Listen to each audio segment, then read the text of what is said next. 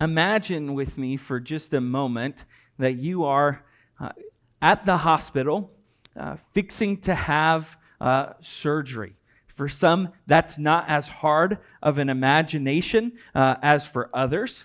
But imagine you are going into the hospital, you are getting robed, you are getting prepared to go back and be operated on. Now, you can use your imagination however you want. You could be having knee surgery, you could be having pinky surgery, you could be having whatever surgery you want, but you're going to have surgery and it needs to be fixed. You're ready and you lay there on the cart ready to be wheeled back and no one comes. And you wait. And you wait. And you start walking back, opening the door, seeing hallway after hallway and not a person around. And you're like, excuse me. I've got an appointment for a surgery. No one. And you continue to walk back and you see sign after sign that says operating room. Like maybe everybody's in there. I'll just follow the hospital signs and go back to the operating room. Again, no one is there. You know that you need this surgery. You know that you need this operation and no one is there to help you. That's ridiculous. That's ridiculous. That would not happen, Lord willing. You know that in the midst of a surgery, there is a surgeon. There are teams of doctors that are surrounding the table, surrounding the patient, that have experience, again, Lord willing, in those specific instances, that have studied for years. They have apprenticed for years. They have operated for years. They have a specific ability and a specific knowledge and a specific power that you don't have. You cannot sit on the operating table and try to do your operation on yourself. It's impossible. It's impossible. The same is true when we think of conversion. We can't do it ourselves. As we're here in our third sermon on how does conversion come about, what is its cause? I've kind of let my cards out on the table in previous sermons, but what is conversion's cause? We know, if we've been following along, that we need it. That because of our sin, the sin of our first parents, Adam and Eve, we need not just a bandage, we need a total and complete renewal. We need to be, as Jesus tells Nicodemus, you must be born again. So hopefully the answer to do we need conversion is already solidified in your mind.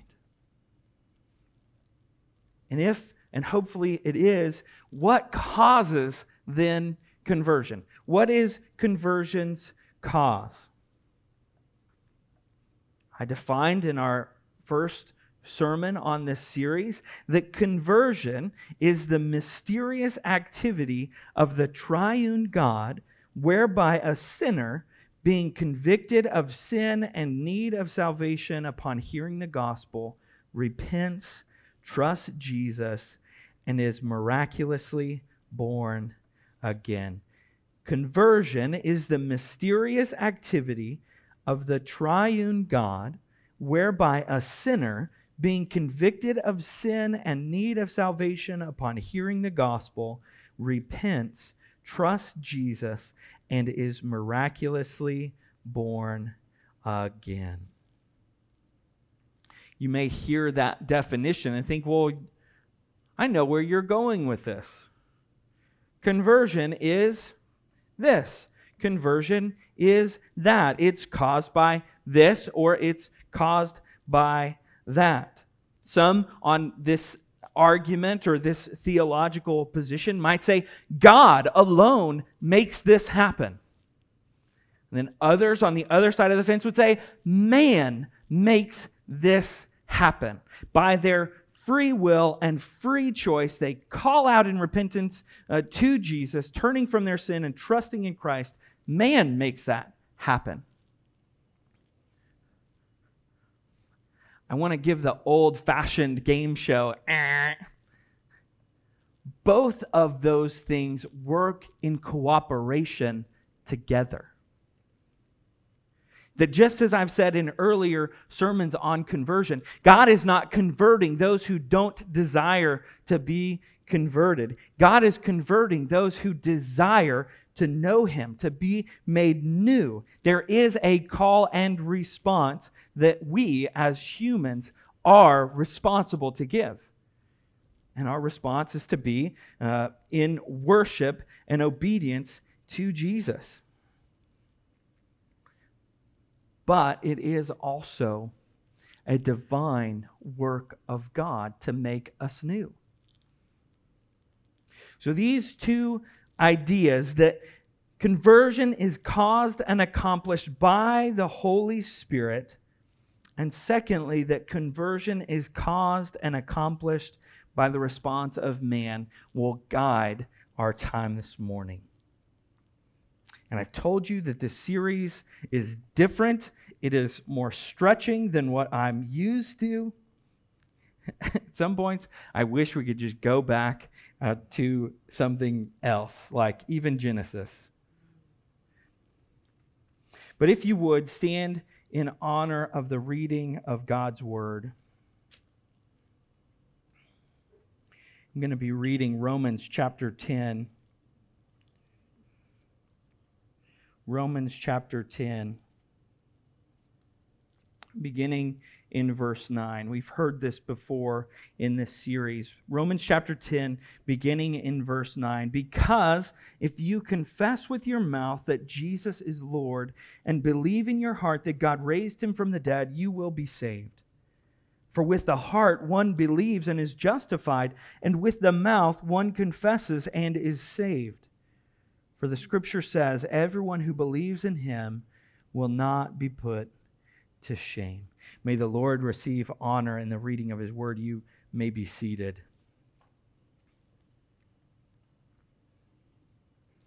We've seen in this short study in conversion that we must be made new. We see all throughout the Old Testament that we must have new hearts. And it uses this Israelite operation room analogy in the book of Deuteronomy that I think is a continued reminder to emphasize to us that it's God himself who does this.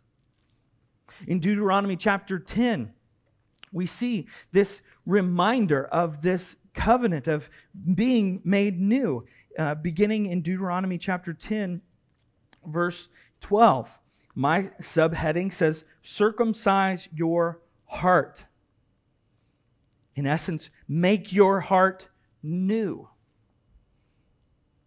Deuteronomy 10, beginning in verse 12. And now, O Israel, what does the Lord your God require of you but to fear the Lord your God, to walk in all his ways, to love him, to serve the Lord your God with all your heart, with all your soul, and to keep the commandments and statutes of the Lord, which I am commanding you today for your good. Let's just pause there real quick. What else is there, O Israel? Just do these things. Love God with all your heart, mind, soul, and strength. We've seen in Deuteronomy chapter 6, verse 4, the Lord is one. Love the Lord your God with all your heart, soul, mind, and strength. Instruct the next generations to continue to do that very thing. And here Moses again receives word from the Lord. Do these things. Circumcise your heart. Love the Lord your God. Walk in fear with him. Walk in all his ways. Love him. Serve him with all your heart, with all your soul, and to keep the commandments and statutes of the Lord. Is that not what I've said? That's a pretty easy thing.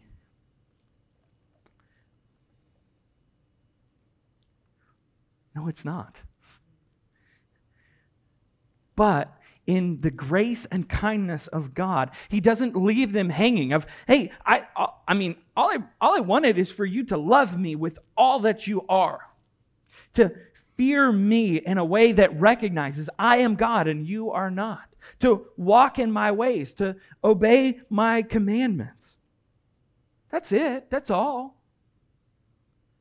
It would be a mighty inconsistency of the character of God to just say, hey, here's the stipulation, and you're just not going to do it. You don't have the capacity to do that. And that's exactly what happens here in Deuteronomy chapter 10. But in the kindness and grace of God, it doesn't stop in chapter 10, verse 12. But it says in verse 14, behold, to the Lord your God belong heaven and the heaven of heavens, the earth with all that is in it. Yet the Lord set his heart in love on your fathers and chose their offspring after them, you above all peoples as you are this day. Verse 16, circumcise therefore the foreskin of your heart and be no longer stubborn.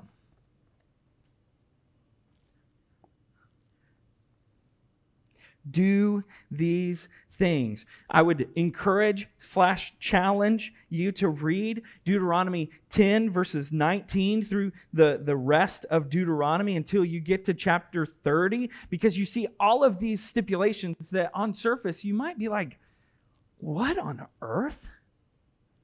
Why can't we eat that? Why can't we touch that? Praise be to God who sent Christ and has made all things pure in him to be able to eat. But we have this looming reality that the Israelites cannot do this. Love me with all your heart, mind, soul, and strength. Don't worship other idols. Walk in all of my ways. Do these things. For they know that they can't. That from Deuteronomy chapter 10 through Deuteronomy chapter 29, you see all of the stacked up requirements that they cannot meet. And in Deuteronomy chapter 30, beginning in verse 1, and when all these things come upon you, the blessing and the curse which I have set before you, and you call them to mind among all the nations where the Lord your God has driven you, and you return to the Lord your God, you and your children, and obey his voice in all that I command you today with all your heart and with all your soul, then the Lord your God will restore your fortunes and have mercy on you. He will gather you again from all the peoples where the Lord your God has scattered you. If your outcasts are in the uttermost parts of heaven, from there, and the Lord your God will gather you, and from there he will take you. And the Lord your God will bring you into the land that your fathers possessed, that you may possess it, and he will make you more prosperous and numerous than your fathers. Here's where we're going to, verse 6. And the Lord your God will circumcise your heart and the heart of your offspring, so that you will love the Lord your God with all your heart and with all your soul, that you may live. Brothers and sisters, when we have trusted in Christ, have turned from our sin and turned to Christ, that new creation that Paul talks about in 2 Corinthians, it has happened for us. And what does that look like? It looks like we went from being required to love God and having no ability to do so, to where God has changed our hearts so that we love him. Who is the one causing that to come to fruition? God. God is doing that. God is saying, Deuteronomy chapter 10, circumcise therefore your own hearts. You can't do it. But I can. And I will. And he has in Jesus Christ. He has given the opportunity through the resurrection of Jesus, through the power of the gospel, for those who turn to him. The Spirit of God makes us new.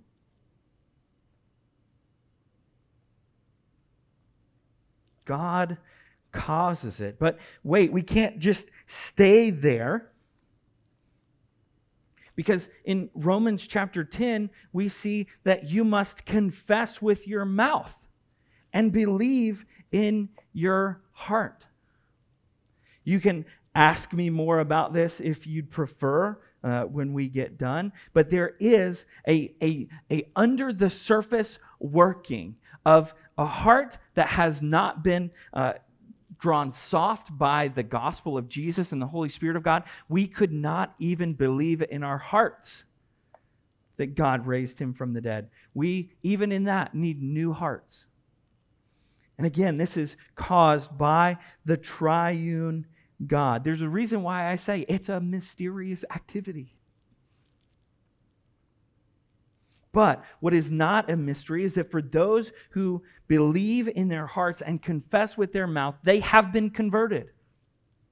If that's you, you've been made new. So the Lord works in the heart of those who are sinners to draw about this new life, to radically transform and alter, to make them new, to make us new. But it's not simply caused and accomplished by God. It's also caused and accomplished by the response of man. Draw you back to Romans chapter 10, verse 9 and following. Because if you confess with your mouth that Jesus is Lord and believe in your heart that God raised him from the dead, you will be saved. For with the heart one believes and is justified, and with the mouth one confesses and is saved. As one former or the late theologian J.I. Packer says, this is an antinomy. This is a seemingly competing view. Either God does it or man does it. Packer comes and stands in the middle and says, they both do. That would be the biblical position of conversion. That apart from the confession of a sinner calling out in repentance to Christ, one cannot be converted. One cannot be made new. If you turn to Acts chapter 9 and you go to one of the most notorious conversion stories in all of the Bible, Saul of Tarsus on the Damascus Road, converted, then given the name of Paul. You say, what? He doesn't really give a verbal assent. It's a narrative. It's Paul's words in Romans chapter 10 that says these are the prerequisites. But what do we see? We see the work of God in speaking to Ananias, saying, this Paul, this Saul of Tarsus who's persecuting the church, I have chosen, I've set aside as an instrument for my good. And Paul is saved. He's converted. For undoubtedly, Romans chapter 10, as he writes later in his life, was true on that Damascus road, or as Ananias is proclaiming the gospel to him, that he confessed with his mouth. And certainly Paul, the Pharisee of Pharisees, knows enough to believe, but he needed a new heart. And that came to him on the Damascus road. Conversion is caused and accomplished by God. And conversion is caused and accomplished by the response of man.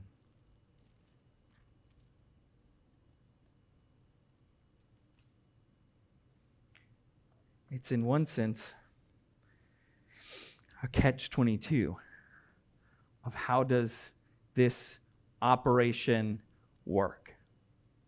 And if you were to pick up a theology textbook or other work, they would tell you this is the sequential order of this operation. That's not my intention. God does it. God makes us new by His Spirit. He gives us the Spirit of God at Pentecost. It goes just as He tells Nicodemus, like the sound of the rushing wind. It's unseen. But what is seen is the confession. That is why it is so important among believers to know what it is they're confessing to. That's why in marriage we proclaim vows. That's why in church membership we proclaim vows. That's why probably when the church was founded, they wrote a covenant. It may have changed and been adapted as things change from now back in 1920. But there was some understanding that we need to know what we are covenanting to. We need to know what we're confessing. And what is a credible confession? Credible confession is that which recognizes our own sin. That which recognizes our own sin. And our need of salvation. Now, I love being able to hear folks starting to see it click. I'm like, well, God saved me at a young age. Praise God. How did He do it? The word being preached, and I feel like I should say the gospel. Yes. Praise God. Had you asked me 10, 15 years ago, Sean, how did you get saved? How did you come to know the Lord? It would have been a little different than I would have understood it now. Because my understanding of Scripture is different now. But it's a confession of my sin before God. I didn't know the specific sins, but I knew I was a sinner. I knew that I was a sinner, and I knew that there was a holy God who is judge. He is just. He is righteous. And sin cannot be sustained. Sin cannot be near to God. What's the implication there? If I am a sinner and He is not, I can't be with Him. I have no part with something that is so light and I am so dark. I wouldn't have talked like that at 8, 10, 15, 22. But that's the truth. I was a sinner. And I found a gracious Savior. That's awesome, Sean. Who? Sometimes we forget the who. Let us never grow weary of this who. Who is this? I feel like an owl. Who? Jesus. That it's by Christ. It is Him who does this.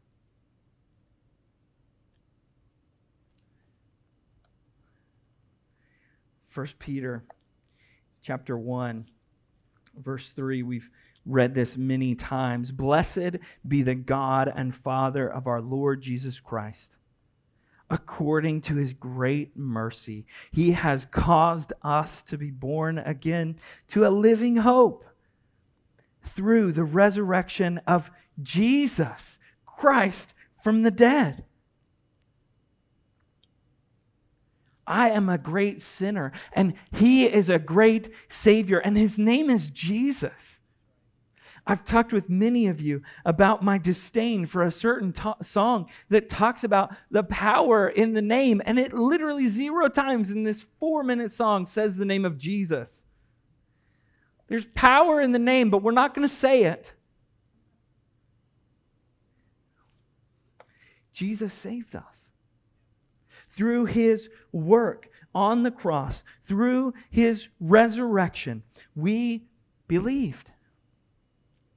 We believed and are being made in His image. We were born in the image of our first parents, Adam and Eve. And because our brother Jesus Christ came, lived a perfect life where Adam and Eve failed, our perfect brother has kept the law perfectly, laid his life down where Adam would pass it away.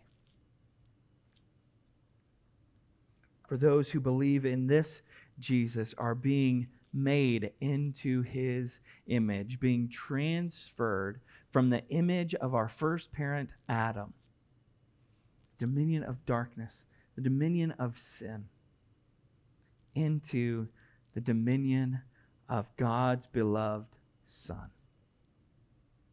What was once made good in the garden, tarnished by sin, Jesus himself is making new again.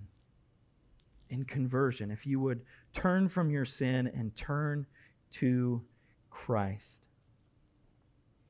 For conversion is caused and accomplished by God, and it is caused and accomplished by the response of man. For a repentant heart must be made new.